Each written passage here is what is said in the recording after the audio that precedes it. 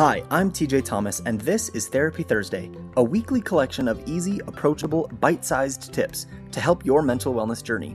As a clinical therapist, I've spent thousands of hours working with clients, and now I want to bring the therapy love to all of you. Let's go! Hello everyone, and welcome back to Therapy Thursday. Today I wanted to talk about a subject that I've addressed before, but I think has become really important during this whole quarantine coronavirus craziness. Now, last week I talked about when you worry, you suffer twice, and how worrying can actually hold you back from actually being proactive and doing something about your situation. But with that having been said, today I want to talk about allowing emotions, even the negative ones, when it's appropriate to do so.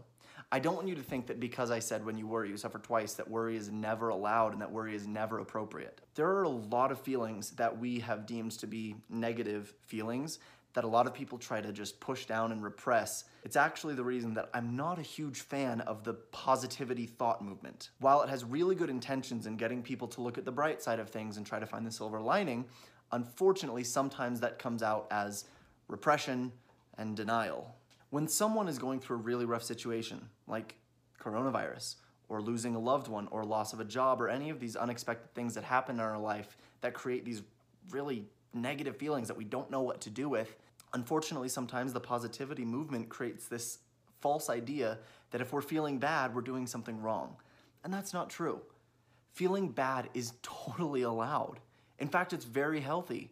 If anyone has seen Inside Out, we know sadness is just as important as any of the other emotions. But what's key here is recognizing when those feelings are serving you and when those feelings are hurting you. So instead of trying to always think positive thoughts, try instead to always think of serving thoughts. If your grief is serving you well in this moment and it's helping you cope with something, if your sadness is helping you get through something really hard, that's okay. Recognize the sadness. Be interested in the sadness. Look at it from an objective point of view and say, I'm not feeling great right now. And that's okay. Although we like to try to help our friends and even ourselves to get over these feelings of sadness or worry or depression or whatever it might be, sometimes just sitting with those feelings is the best thing you can do for yourself for a time. This doesn't mean we're going to let them stick around forever. It doesn't mean that we're going to feel this way all the time.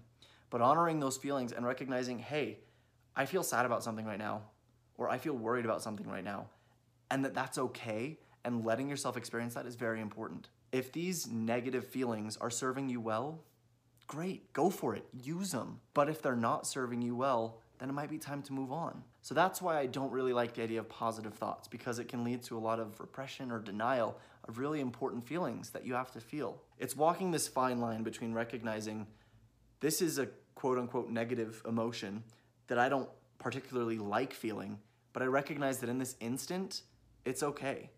That right now, this is helping me process and go through something. But it's also recognizing that this feeling isn't me. This feeling itself is just something that I'm feeling, and it's not who I am, and it's not gonna last forever. And then once you've recognized it, you can replace those thoughts with more serving thoughts. Now, I wanna bring this to what we're all experiencing right now, this quarantine, right?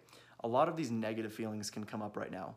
We have a lot of fears and worries about the economy, about jobs, about our physical health and safety, about, even just going stir crazy with this social isolation for a lot of people. People worrying about a lot of things that are very valid to be worried about. And it's okay to have that experience, to worry about those things. But once you've sat with it for a little while, get curious about it. Why am I actually worried?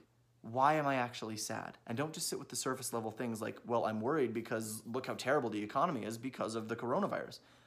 But get down deeper into it. Okay, why does this specific thing worry me so much? Why does this specific thing make me so sad? And try to look deeper into why you personally feel affected by this external circumstance. So that's why I don't typically like to tell people to be positive, because sometimes positivity isn't what life requires. Life isn't always rainbows and unicorns. It's just not.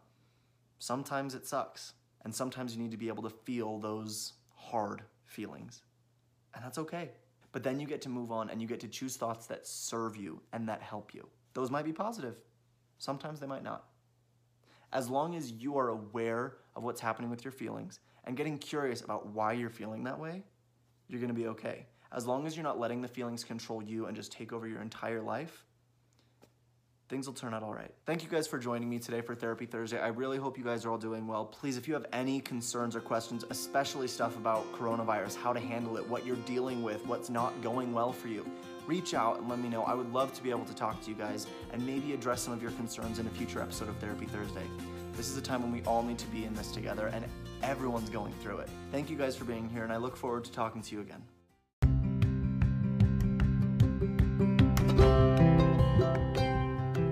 Thanks for listening. Please remember that this podcast is for educational purposes only. It is not therapy and should not replace treatment by a licensed mental health care professional. For more therapy tips, follow me on Instagram @TJCounseling. Thanks.